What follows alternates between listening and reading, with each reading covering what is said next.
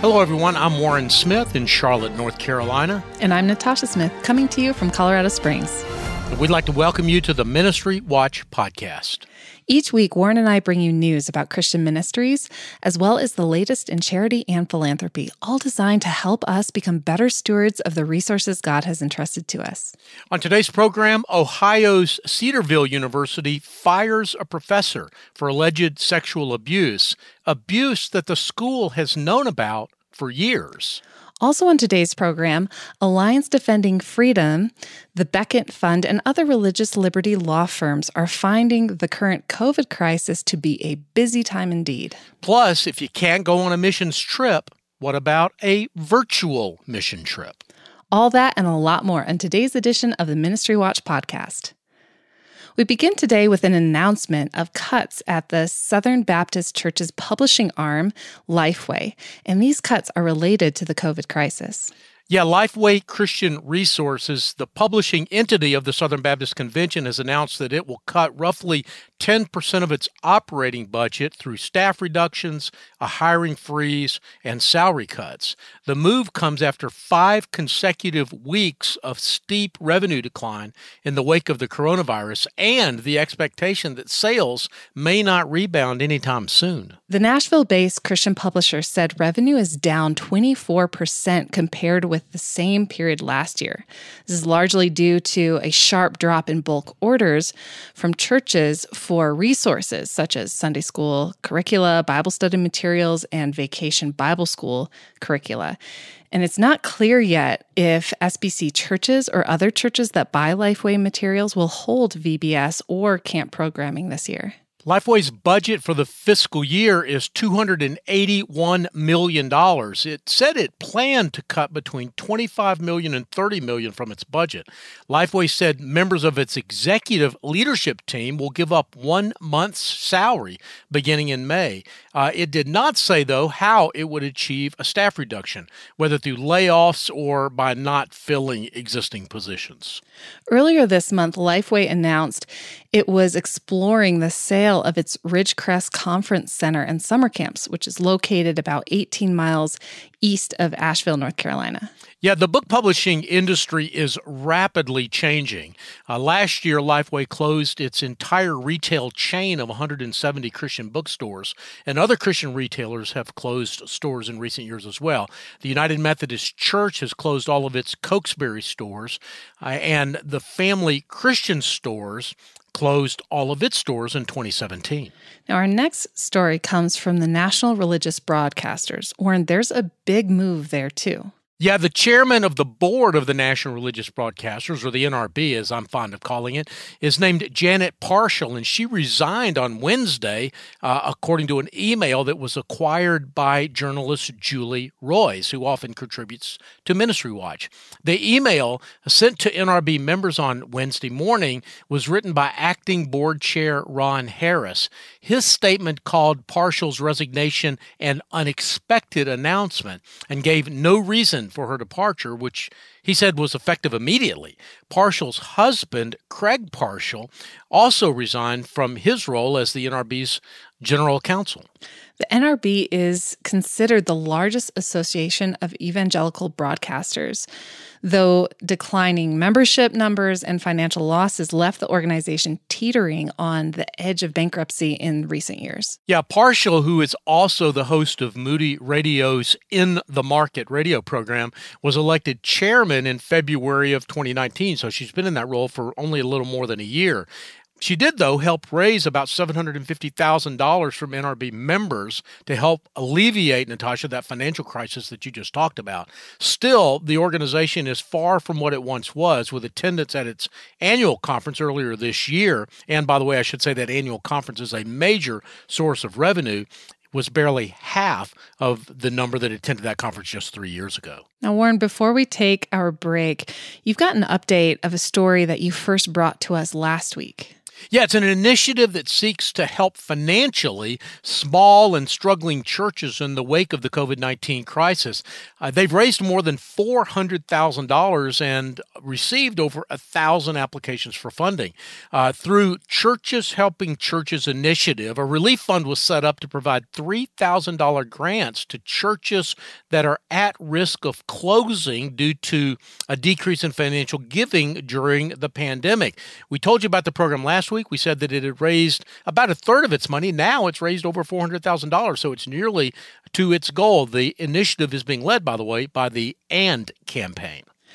You told us last week that organizers hope to raise at least $500,000, so they're getting really close to that goal. Yeah, they are, but they're going to keep the fund open through the month of May and maybe even exceed that $500,000 number. In fact, they're so close to raising the money that they decided to go ahead and open up the application process. As I said, about 1,000 applications have been received so far, and they've already given away more than 100 grants. Warren, we have to take a break, but when we return, we'll find out how the COVID crisis has hit Christian ministries in the evangelical Mecca, Colorado Springs. I'm Natasha Smith. And I'm Warren Smith. And we'll be back after a short break.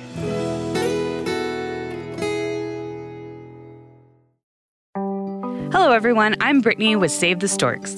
Save the Storks is a pro-life ministry passionate about inspiring the world to reimagine the pro-life movement by serving and valuing every life. Save the Storks partners with pregnancy centers all across the U.S. to own and operate a stork bus to offer free ultrasounds and pregnancy tests to women in unplanned pregnancies. Stork buses park near college campuses, abortion clinics, shopping centers, and serve rural communities that lack medical care. Save the Storks is pleased to be the sponsor of the Ministry Watch podcast. For more information about our life-saving organization and how we partner with pregnancy resource centers around the country, go to SaveTheStorks.com. That's SaveTheStorks.com.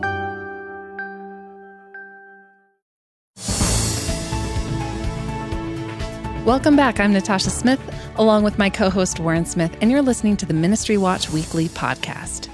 Up next is the story I promised before the break, the story of how the COVID crisis has affected Christian ministries in my adopted hometown, Colorado Springs. Well, Natasha, I don't have to tell you that Colorado Springs is sometimes considered the center of the religious nonprofit world.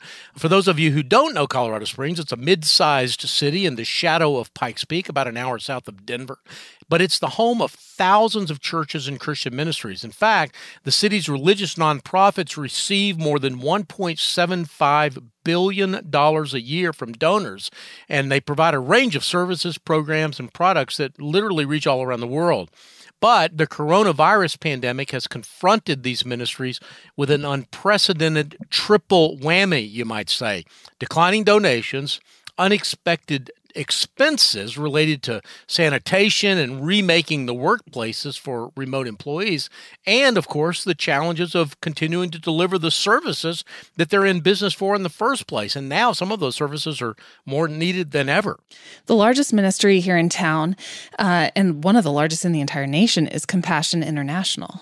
Yeah, Compassion helps more than 2 million children around the world with a budget approaching $1 billion, $960 million to be exact. But both its donations and its ability to reach children have been hampered by the virus. Our reporter Steve Raby reached out to a number of ministries, including Compassion, and he spoke with Tim Glenn, who's a spokesman for Compassion. Tim Glenn said that the virus arrived just as Compassion was ramping up its major spring fundraising activities. He said that spring is typically a very busy time for Compassion, with our Compassion Sunday events taking place around the country. Plus, Christian artists, Christian musicians go on their spring tours, and usually Compassion is a sponsor of those tours. It's a major way, by the way, that Compassion gets new child sponsorships, is using Christian artists. We were working to reschedule as many events as possible, Tim Glenn said, but he estimates that there could be as many as 70,000 children that will not be sponsored this spring as a result of the hundreds of events that have been canceled or postponed. Now, another huge ministry here in the Springs is Focus on the Family. Yeah, Focus on the Family reports that while face-to-face programs have been hurt, its overall engagement with supporters seems to have increased. Paul Batura is a spokesman for Focus, and he said that the ministry has had to reschedule its multi-city pro-life event called Alive 2020, which was originally scheduled for May the 9th.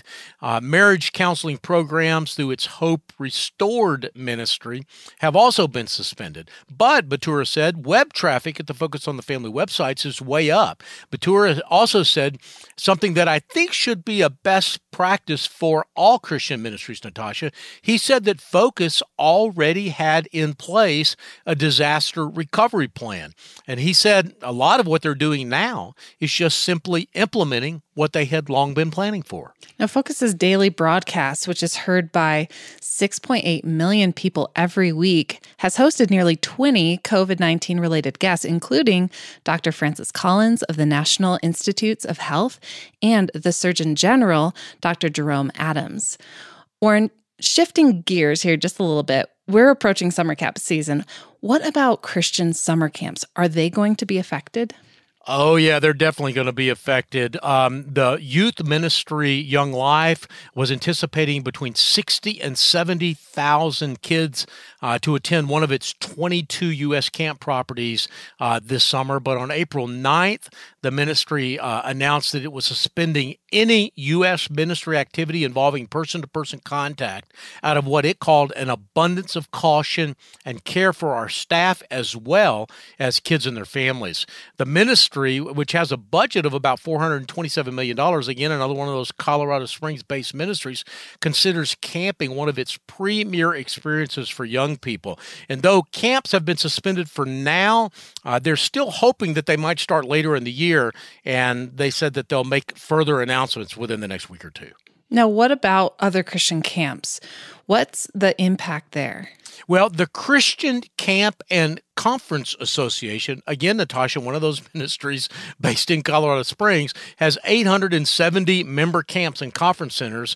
Those member camps host more than 5 million people every year. Greg Hunter is the president of the organization, and he said that many camps are taking a wait-and-see approach, encouraging parents to sign their kids up for camp for now, but knowing that adjustments could need to be made. Now, will this be the end of some of these camps?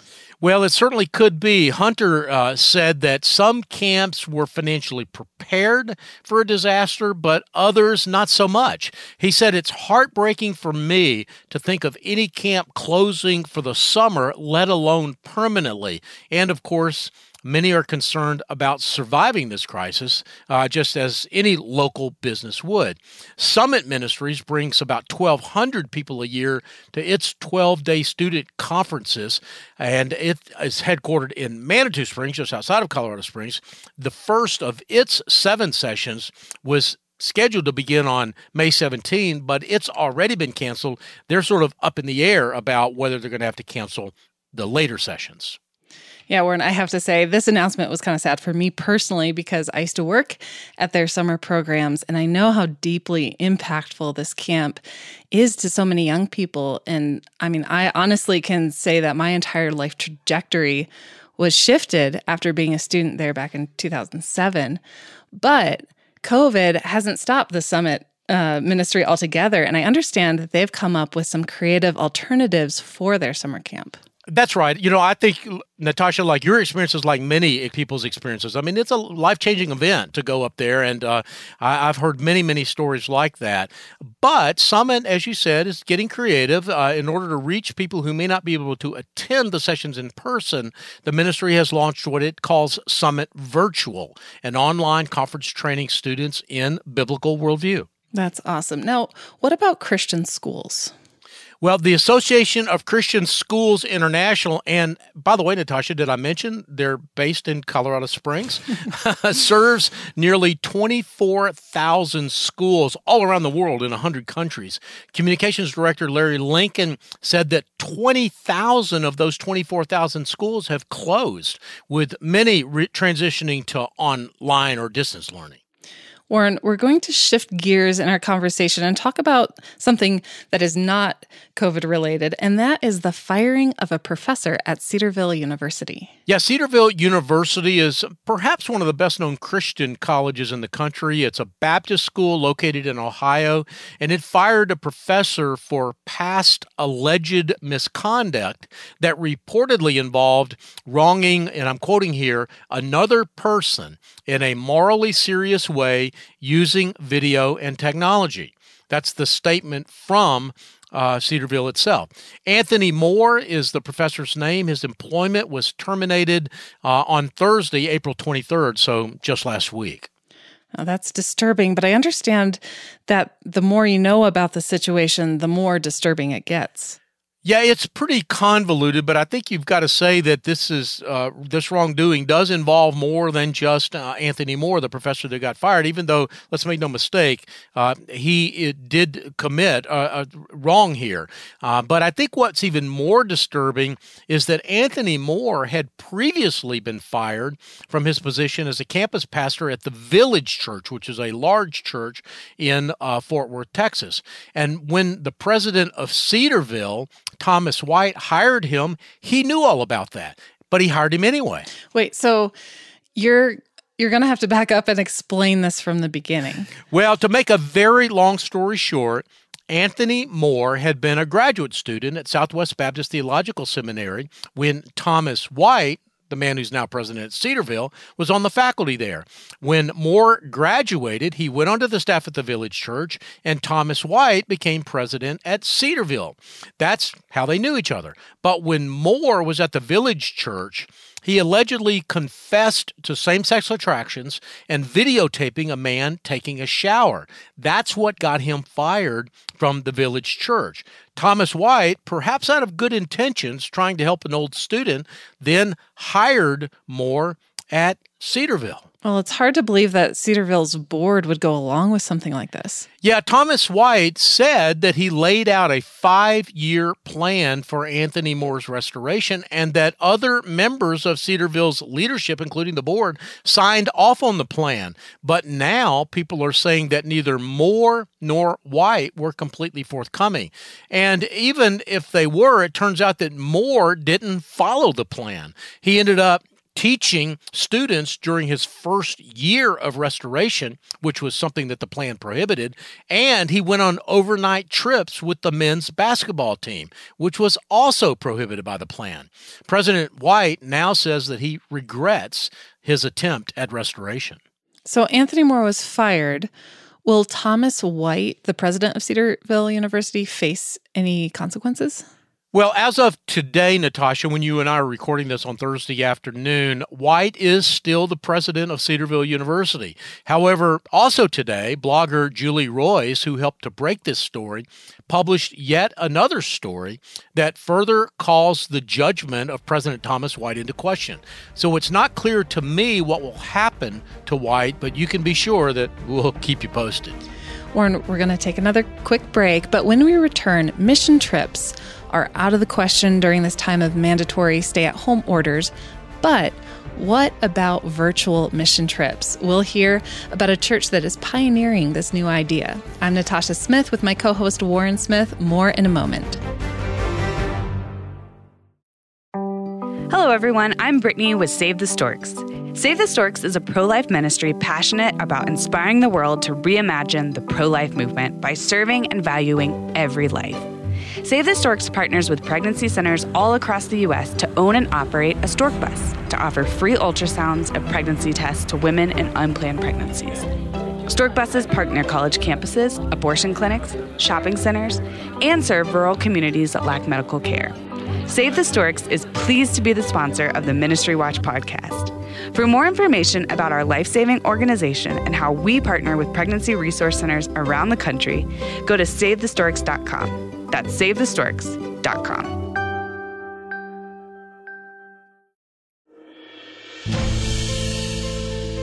Welcome back. I'm Natasha Smith, and you're listening to the Ministry Watch podcast. Warren, before the break, we talked about Cedarville University, but you posted a story this week on the Ministry Watch website that was a deep dive into the condition of Christian colleges generally. And for some of those colleges, it is not good. No, it's not. To quote a CNN article, higher education is COVID-19 positive. And in the parlance of triage, the patient needs emergent care. I think everyone knows that all colleges, not just Christian colleges, have had to make some adjustments. Spring classes have been canceled at all schools, and there's been a massive switch to online classes. What have been some of the other impacts? Well, there have actually been quite a lot. I think you rightly identified some of the major impacts, but people don't often think of recruiting during this time of year. But that's been a huge problem for colleges and, by the way, for high school seniors as well. Recruiting has essentially had to grind to a halt.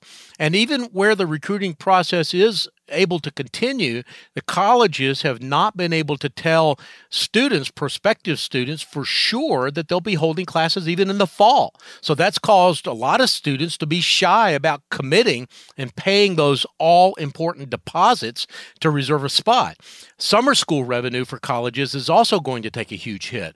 And you might remember that earlier in the program, Natasha, we talked about how summer camps are shutting down. Well, a lot of colleges are used as the campus for summer camps. Summit Ministries, which we talked about, an organization called Teen Pact, which operates in more than 35 states, uses college campuses for their summer programs.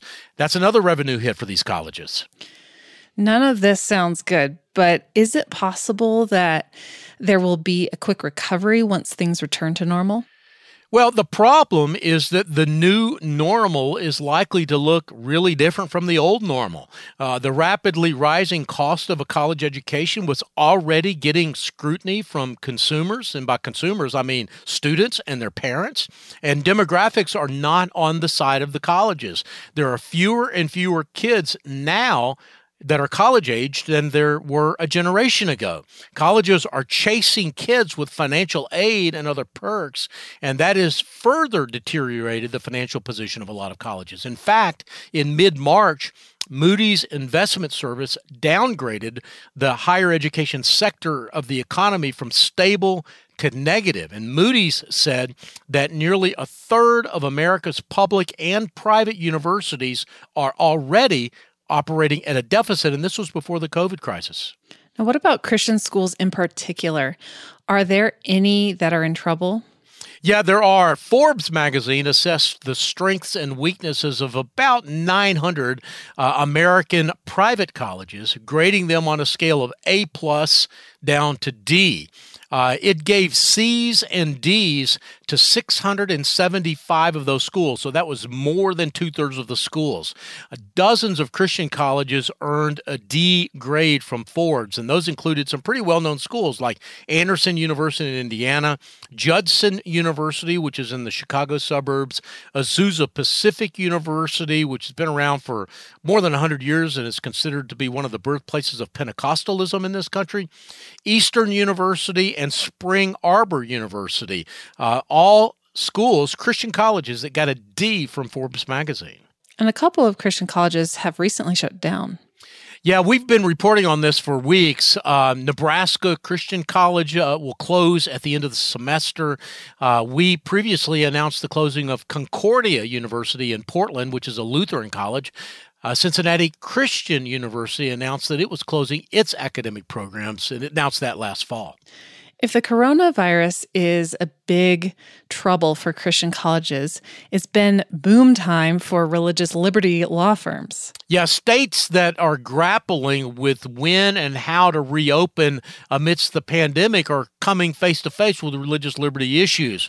Religious liberty law firms have taken a leading role in representing churches and Christian nonprofits during this time. There have been at least a dozen state or federal lawsuits filed since the coronavirus outbreak started that have focused partly or fully on freedom to worship in person. First Liberty Institute, which is run by Kelly Shackelford, has represented churches challenging, for example, drive-in service limits that were put in place in Kentucky and Mississippi. Another nonprofit that's taken on multiple religious freedom cases during this pandemic is the Alliance Defending Freedom, also has targeted restrictions on drive-in worship. Yeah, ADF notched 2 victories in 1 week this month on behalf of churches that it represented. The mayors of Greenville, Mississippi, and Chattanooga, Tennessee eased restrictions on drive-in services after Alliance Defending Freedom stepped in. Finally, Warren, I'd like to close with an upbeat note, and I think I found one in the story of virtual mission trips. Yeah, Natasha, this is a great story out of Hendersonville, Tennessee. At first, the members of that church, First Baptist of Hendersonville, were a little apprehensive that their church was going to lead a missions trip to New York City in the middle of the COVID crisis. But they sort of calmed down a little bit when they realized that it would be its first virtual mission trip. The virtual meeting allowed the Tennessee church to support Christian workers that they had been supporting on the ground in New York, which, of course, is one of the COVID hotspots, without putting themselves or others at risk. It was also far less expensive, of course, than flying a large group to New York. And some church leaders who've been critical of mission trips in the past think that inadvertently, perhaps, the COVID crisis might be allowing us to pioneer a new way of doing mission familiarization trips. We don't actually have to spend a lot of money to go to faraway countries. Maybe we can do some of the early familiarization virtually and send some of that money to the missionaries who are already on the ground there. And I understand that this Tennessee church is not alone. That's right. Christianity Today has reported that Cru, which is mostly focused on college campuses around the country, is also planning virtual mission trips. And by the way, I should mention that First Baptist of Hendersonville is planning another missions trip. The first one was so successful, that one will be on May the 4th. If you'd like to read more about the stories we discussed on today's program, just go to ministrywatch.com and you'll find most of these stories right on the front page. If they're not there, or if you want to dig around in the Ministry Watch archives for hundreds of articles and other great resources, use the search engine that you can find on the front page to find what you're looking for. Yeah, also before we go, I want to mention that we've seen a significant growth in the number of people listening to this very podcast in the last few weeks. So I know we have some new listeners, and I want to say welcome and thank you. If you like what you've heard today, I hope you'll be with us each and every week, and I hope you'll tell a friend. And by the way, don't forget to rate us using your podcast app. It's absolutely free. It doesn't cost you a dime to rate us. It only takes a couple of seconds, and it really does help us a lot. The producers for today's program are Rich Rosell and Steve Gandy. We get database and other technical support from Kathy Goddard, Stephen DeBerry, and Casey Sedeth. Writers who contributed to today's program include Christina Darnell, Sean Hendricks, Steve Raby, and Warren Smith. I'm Natasha Smith in Colorado Springs. And I'm Warren Smith in Charlotte, North Carolina. And you've been listening to the Ministry Watch podcast. May God bless you.